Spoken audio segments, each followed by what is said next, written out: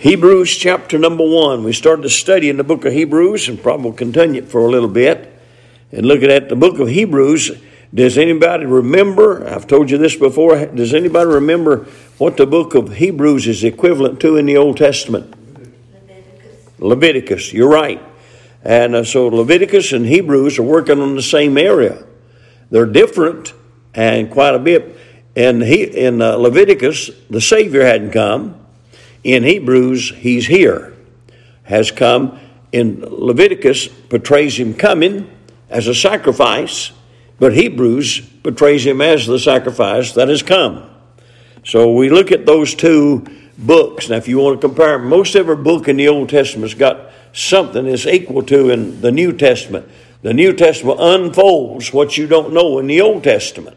Thank God for that. God don't have nothing closed. He don't have a closed book this morning. We don't have an Old Testament that just is closed at Malachi, and that's all the Bible we got. Because it starts back in Matthew, and it gives us through Revelation. And we'll see that it takes all that. It takes the Old Testament and the New Testament. And I've said over and over and over, people that want to study out the Old Testament alone and never touch the New Testament, they got problems. And if they study out the New Testament, most people do in these days, because we are what they call a New Testament church. And just because it's New Testament don't mean that you can't study the Old Testament. Because if you just dealt with the book of Matthew and ended up with the book of Revelation and it's all you ever preached, the New Testament, there'd be a lot of things you'd not understand nor know. Amen. And the Old Testament is unfolded in the New Testament. And the Old Testament prophesies the New Testament. And so we'll look at those things. I hope I didn't get them twisted, but anyhow, you understand what I'm talking about. Hebrews chapter 1. I want to go back and deal with verse 1, verse 2, but we're going to bear down on verse 3 this morning. He said, God, who at sundry times, various times, random times, and in divers manners, different ways, numerous ways, spake in time past unto the fathers by the prophets. That's how God spoke. Mainly, God spoke through prophets. He did use visions. He did use dreams. He did use the priest. He did use some of the patriarchs, and those, of course, they were classified mainly as prophets. But God spoke through the prophets in the Old Testament. Hath in these last days, now, we're in the last days, spoken unto us by his Son. So that's why we don't need visions and dreams anymore. The Son is speaking. How's he speaking? He's not here. How's he speaking today? Through the word of the living God. Amen. And so he's speaking unto us by his Son, whom he hath appointed heirs of all things. Praise God. Amen. He's been appointed heir of all things. He's heir of it. And he said, by whom also he made the worlds.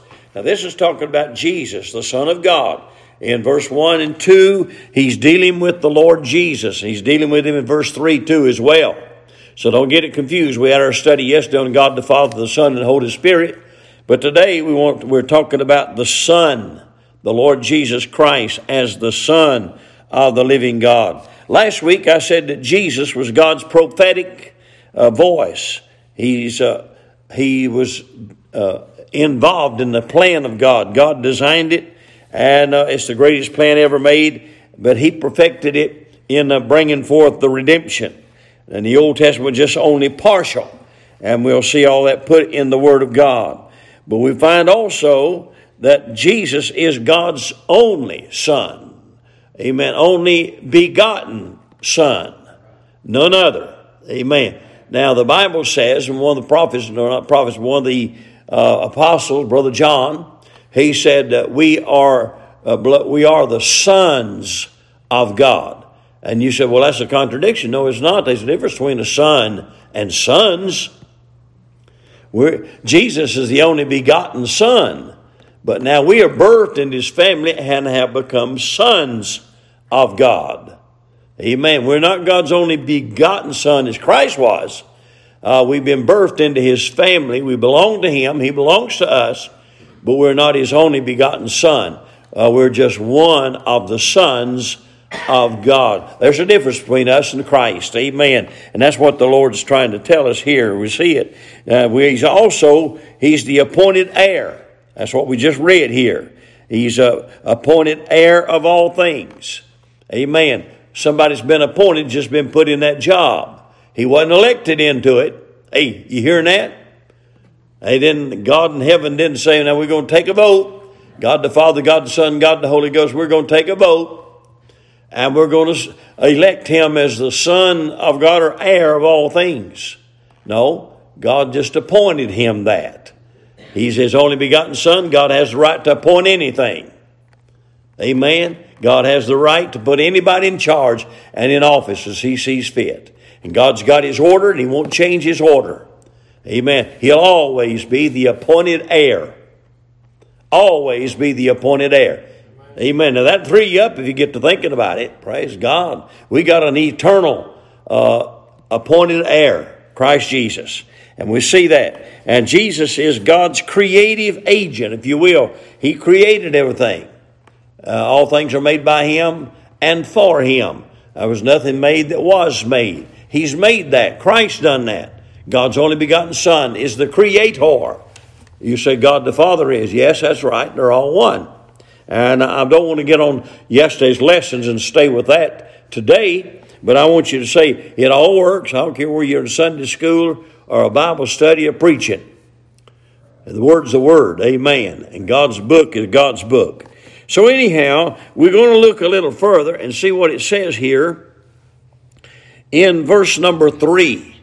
Who? Now he's talking about Christ. You see, verse 1, verse 2 is Christ. Keep your subject. Stay right in line where God's got us and what he wants us to see. Who being the brightness of his glory. Amen. The brightness of his glory. Now, glory, to me, is the brightness of God. And I can demonstrate that a little bit. In the Old Testament, how did God appear to the Israelites while he was in the wilderness? Let's just look at that for a minute. How did he appear? He appeared in a cloud by day and a pillar of fire by night. When God met with them and came down to talk with them, they had to go up on the mount. And when they went up on the mount, the people couldn't go up. They had to stay at the foot of the mountain. And on the mountain, smoke went up off the mount. That was a type of the glory of God. And they saw that. And that's God's presence. Well, they get in places like the burning bush. When Moses saw the burning bush, that's a type and a show of the glory of God. Right? Moses on the mount, when God said, I won't let you see my face. No man has seen God at any time. But he let Moses, he hid himself in the cleft of the rock, and Moses saw the hinder part of God. And when he is up on the mountain with God and came down off the mountain, and the people said, you got to put a veil on Moses. We can't even look at you. You got to get you a veil. He is so bright. You already seen where I'm going with this? Because he's saying here, who being the brightness of his glory. Jesus is more than the glory of God. He's the brightness he's the light switch of God's glory, if you will. You see that? So Christ, that excites me. Praise God. I've got somebody that is on my side and I'm on his. Praise God. He's in me and on me and through me when I'm preaching and everything else. Praise God. He's all I need. Now, some folks need a little bit more than Christ. He's not enough for them. They got to have Christ and something else. Christ and pleasure. Christ and something. No, not as a child of God. You don't need all that. You just think you do. If you need something besides Christ this morning, you're not satisfied and got to the place God wants you to be. You need to sell out everything, give up everything, quit everything, and just fall before him and say, I want you and I want to be like you. Amen. I'll guarantee you when you get to that place and when you get up off your knees, there's going to be some changes that God's going to make right then. Amen. You hear me? And until you get to that place, you're not going to see the glory of God. You're going to feel a little presence of God. And that's about all God's people are doing in the churches up in these days. They're just feeling a little spark and a little touch. They sing a song and it starts stirring their foot and they pat it. They'll sing a song and it starts blessing and they'll wave their hand. Understand what I'm saying, don't you? Amen. They'll think about something, but they got so much in their life that they don't intend to give up, so much in their life that they don't intend to change. It could be an attitude of your mind. It could be an attitude of your heart. It could be some animosity. You may be mad at somebody and been mad at them. It may be a family member you can't stand and they've been that way for 20 years. And you know what you're doing? You're letting your family member keep you from coming to God. He's getting the glory off of you. You ain't got no glory. You understand what I'm saying? Oh, you think, well, if I went out and got drunk, I wouldn't have the glory of God on me. Well, you wouldn't get drunk no how if you had the glory of God on you. You got to had a problem before that come. Understand? Somebody said, well, if the glory of God's on me, I wouldn't lie. Well, quit lying. Maybe you get the glory of God. You understand what I'm saying? We're putting the cart before the horse and everything we do. Churches have got that way. We're in a society that's in a mess. We're turned upside down. We've got our own way of doing things. Church members got our own ways of doing things. I'll guarantee you can't find 10 church members in any one church that's going to have all the same ideas about the Word of God. I'll tell you something this morning. It's blown my mind of what people know or what they don't know. I'm more concerned about what people don't know than what I am about what they do know. Does that mean anything to you? Somebody said, oh, so-and-so, they look like they live a good, clean, dedicated life. I ain't worried about them. Praise God, I wish everybody else would get like them. You understand? Say, you hear over so-and-so, all they want to do is shout and talk about God all the time. I ain't going to talk about them. Praise God, why don't you get like that? Make my job a lot easier. Amen. Well, I'm just telling you something. I didn't intend to run this rabbit, but here we are. He said here, being the brightness of his glory. In other words, he's the icing on the cake. That's who Christ is. Understand that? Do you understand it today? Hey, you cannot and could not and would not do anything that would be helpful without Christ. That's why Colossians says Christ, who is the hope of glory. He's Christ in you, the hope of glory. Amen. There ain't no hope if you don't have Christ. Amen. If people come by your casket when you're dead, view your body, and they're having to scratch their head right here on this side and that side, question marks are rolling around whether you went, somewhere you failed. Amen. The moment I draw my last breath, I hope somebody says glory to God. He's in glory, and the devil is excited. He's out of his hair. Amen. Praise God. And I hope nobody ever says about that after I'm gone, I hope he made it to glory. Well, maybe everything's all right. I hope he's all right. I don't want that said. Praise God. I want you to know I'm heaven bound. Praise God. I'd take off right now. Amen. All I'm waiting on is a nudge and a touch. Amen. I'm waiting on the limousine and the chariot ride. And I ain't even looking for a what do you call them when you have a traffic jam? I'm not looking for a traffic jam. Praise God. The place I'm going is narrow, but it ain't crowded either. Amen. Now, the broad road, you might get in a traffic jam. But, amen, hadn't thought of that. That's good preaching right there. We'll have to work a message on that. But he said, who being the brightness of his glory. Praise God, that just stirs me. And then he gives comma and he says, and, that means there's some more to it. Now, Christ is the brightness of his glory. Another thing, he said, and the express image of his person. That's what he is. He's not only the brightness of his glory, but he's the express image. What's that mean, express image? What you can see. The express image. What you see in Christ. That he's the image of his person. He's the image of God. He is God. But he's the express, the personal, literal, express image of God. Hallelujah. Praise God. That's that stir your soul down to the last. Coffee says to the last drop. Brother, this will stir your soul to the last drop. That'll scratch out all the grounds in the bottom.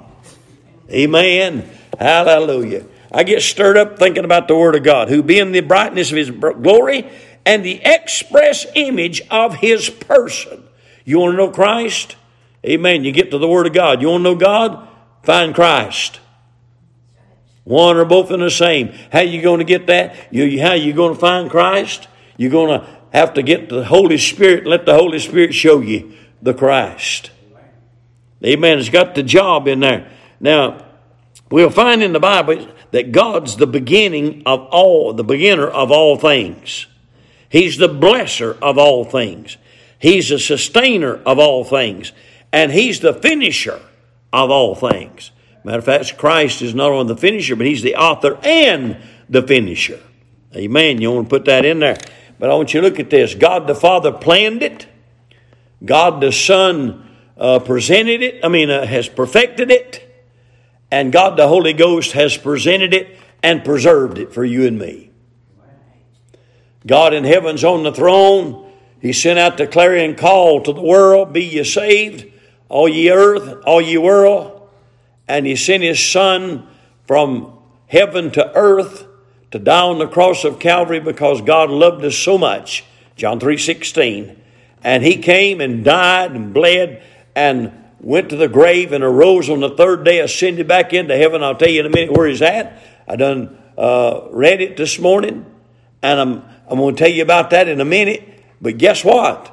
The Holy Spirit took his part then, come down to the earth, been dwelling with us for these years, 2,000 years, and presenting the gospel to you and me, and we heard that call through the preaching of the Word of God, and now we've come to him. And I thank God that he sent out that call. So the Holy Spirit presents it. No man can get to heaven without the Spirit of God.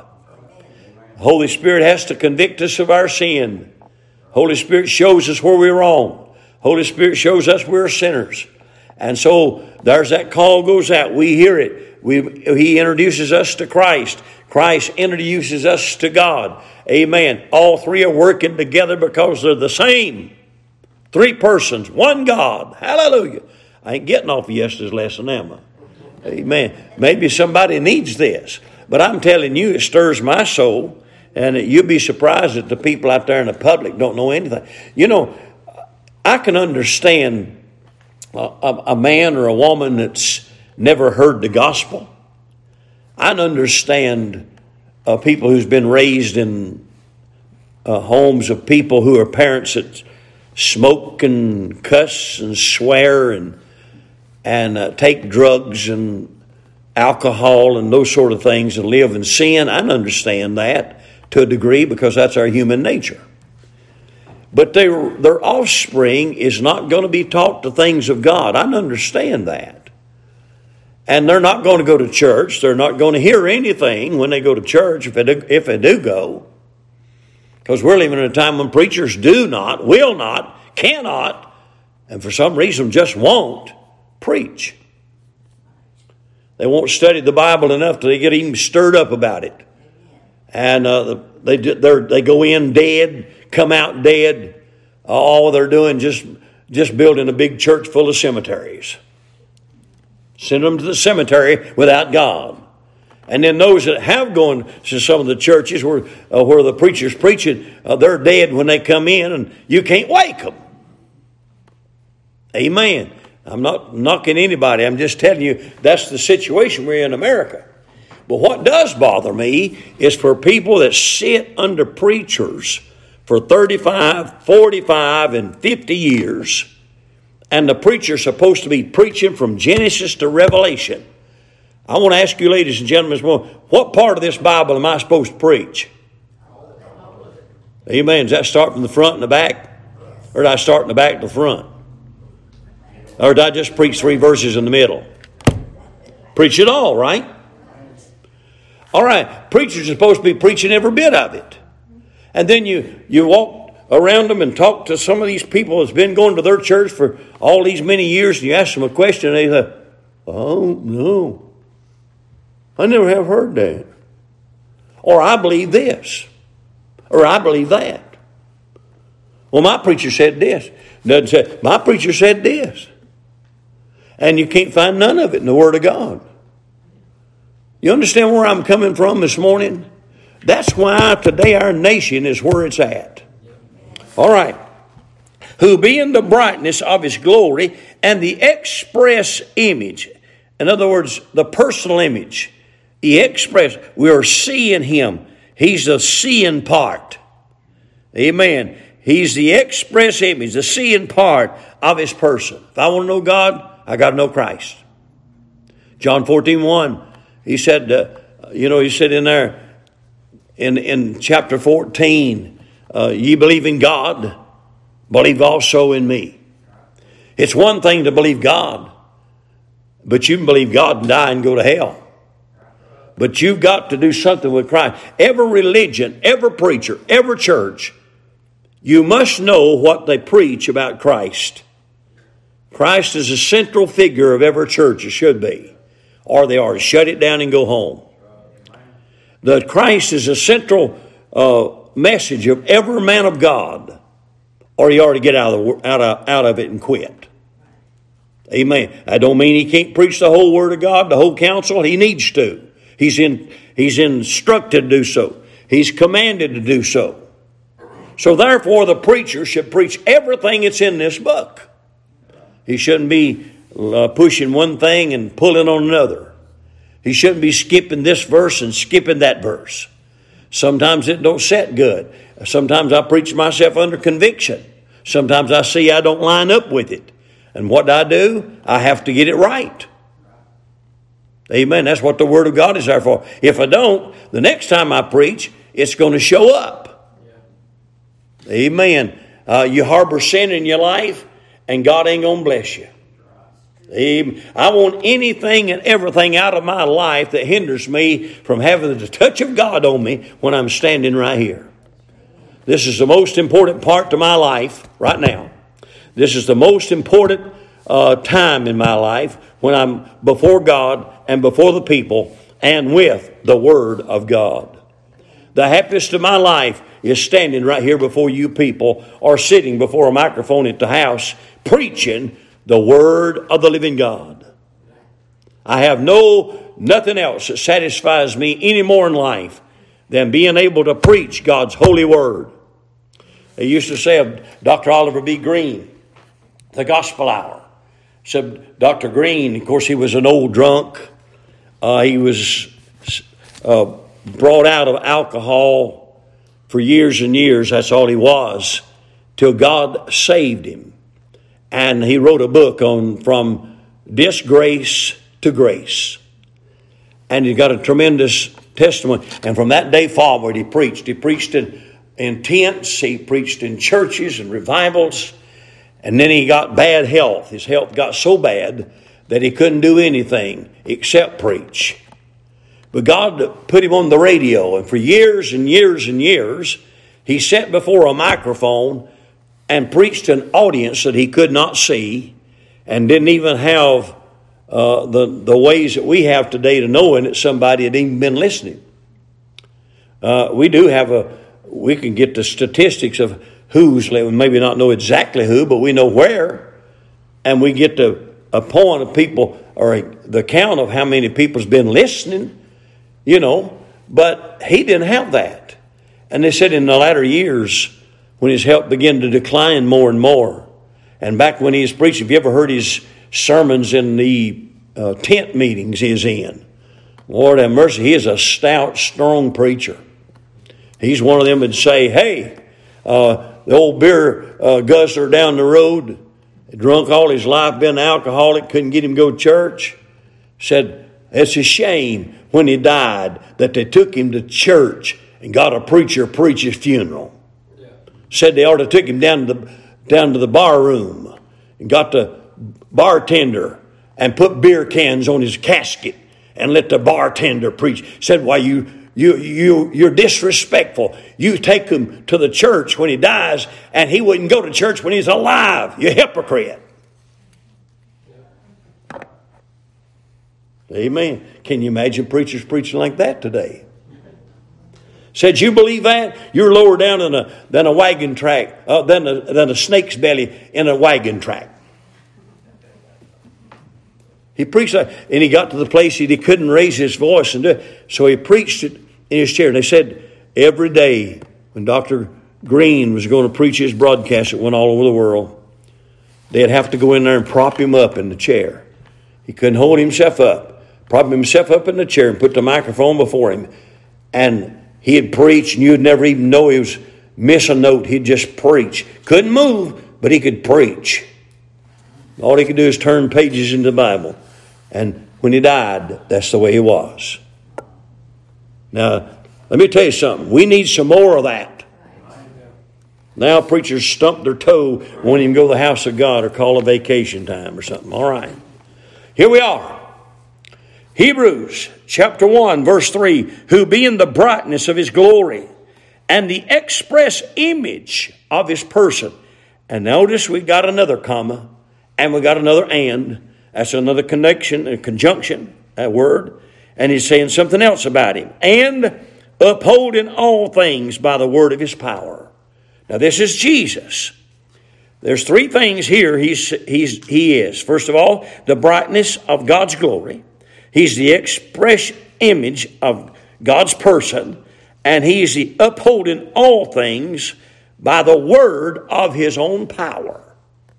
And that's God's power too, by the way. Now what's it mean he's upholding all things? Keeping the sun coming up in the morning, moon coming up at night, stars in the sky shining. Amen. The season's going, and man's trying to change everything. Amen. He's really trying to change everything. He really is. And he's accomplishing a lot of it, and God just sat back in the heavens, and he's just kind of laughing with his feet on the footstool. You know what the footstool of God is? Huh? Earth. Earth is God's footstool. Amen. And how's God's transportation? Clouds. Amen.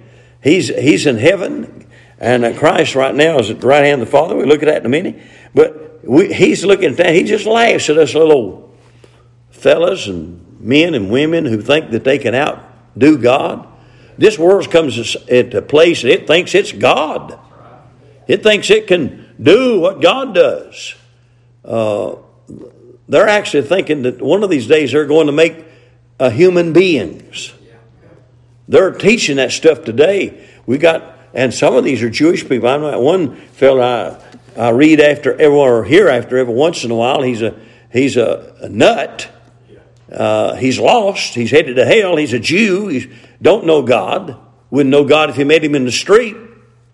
And he tells us that the whole people's going to change. Everybody's going to change. We're all going to be different. We're going to be animated by technology pretty soon.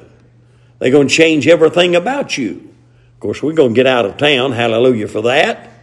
But I want you to know we got people believing it. They think they're going to change everything. This Green Deal stuff, tree huggers and all that, they think they're going to control the universe. But I think I got news. This is what God said about him. Christ is upholding all things by the word of his power.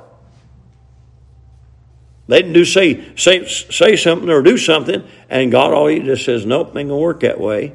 And amen. He lets them have a little ground every once in a while. That's right. Some of the things I believe are controlling weather to some degree today. That's the reason you've seen it. Notice it different. Some things are happening. Things are out of the ordinary. I know people don't believe all that, but yep, they're doing some of that. When he had by himself purged That means washed away, cleansed, took our place on Calvary, purged our sins. The Bible said, sat down on the right hand of the majesty on high. Amen. Now we know where Christ is. He's on the right hand of God. We talked about yesterday where God's house is, where God's place. Where does God live? In the sides of the north. Find that more than one place in the Bible. But God's in the sides of the north. Christ is at the right hand of the Father. Amen. And I do appreciate that. Thank God for it. We've got all that. And it's a blessing. It's amazing. So I look at it and I appreciate Christ. He's the brightness. He's the express image. He's the upholder. And he is the finisher of our faith. Why is he set down at his right hand of the Father? Because he's finished it. When you read in the Old Testament, one thing about the priest was, the priests never had you read in the Word of God, I've mentioned this before, maybe I'll bring it back to your remembrance again, but in the tabernacle they had the outer court, they had the middle court, and they had the inner court. In the outer court they had the laver, and they had the altar. There's the wash, and then they go to they offered the sacrifice. And then they caught the blood, and they went inside the holy place, or the middle court. And inside the middle court, they had three items, if I remember them. One of them was the 7 golden candlestick that was always in the morning and night filled up with oil. That was a priest's job to keep it full so that it would continually burn. Now, nobody could see it from the outside. And God's showing us that people can't see the light of God on the inside of our heart, but we got the light burning in here. Amen. So once in a while it gets sparked up pretty good, and they'll see it on the outside because we'll say hallelujah, amen, praise God, and all that. Amen. But they kept it going. Then they had the altar of incense. And the altar of incense, they put all these different incenses on there, and it was to go up before God, and it was to be a great smelling savor. God accepted that, and that blood is what God was accepting. And then they had the altar, a table of showbread, and they mixed that bread of unleavened bread, and there it was put. And we'll have to go back and study some of that and look at how depth it is. When I taught it before, I've learned a lot more about it since then, and we can get into it deeper, and we will. But just thinking about that table of showbread, that's what the priest eat off of. He eat that table of showbread, and parts of that sacrifice too. As we study that, you can find it. But then that was in the middle part. Now the priest, not the high priest, but the priest, all of them couldn't do this. I mean, the high priest could, but the high priest is the only one that could go inside the Holy of Holiest, or the third place, the most inner court. But all the other priests, their job was to go in and out and keep the light burning, keep the bread on the altar, on the table. And then the high priest went behind the veil. The veil was so heavy, brother, I'll tell you, he had to go behind, but he had to go with blood. And inside that holiest of holy place was the Ark of the Covenant and the mercy seat. Amen. And in the Ark of the Covenant was that was the golden altar or golden censer with, had the manna in it, 10 Commandments, had those things in it, and they stretched all that out, and the priest went in there. Now he sprinkled that blood. When he sprinkled that blood off his fingers, then God accepted that. Now if he hadn't had the blood, God would have killed him. He wouldn't have got out of there. And so nobody but the high priest did that. And reason it is because here we find that Christ done that, and he purged our sins with his own blood. It's his blood. Wasn't the blood of bulls and goats and oxen. It was the blood of Christ that was sprinkled on the mercy seat. And God accepted that. Then when he done that, he sat down. Now, no other priest could ever sit down in that place because their job was not finished. But Christ, his job has been finished. Amen. Said, had by himself purged our sins, sat down on the right hand of the majesty on high. Look where he's at. He's at the right hand. Hallelujah. That's good for the Sunday school this morning. Appreciate it. Amen. Thank you for listening. May God add to it. Let's pray. Father, thank you for the wisdom of God. Thank you for the word of God. Thank you for the strength of God. Thank you for the power of God. Thank you this morning, Lord, that we have a Bible that can guide us, can direct us, can show us, can teach us, can help us, can strengthen us. Lord, can encourage us. Lord, we thank you for the word of God that's so real, so right. And Lord, thank you that it's so precious. And I pray we'd hide it in our heart that we not sin against you. Touch the remainder of the service this morning. Have your own way. Touch hearts all over the congregation. We'll give you the praise and the glory. In Jesus' name we pray. Amen.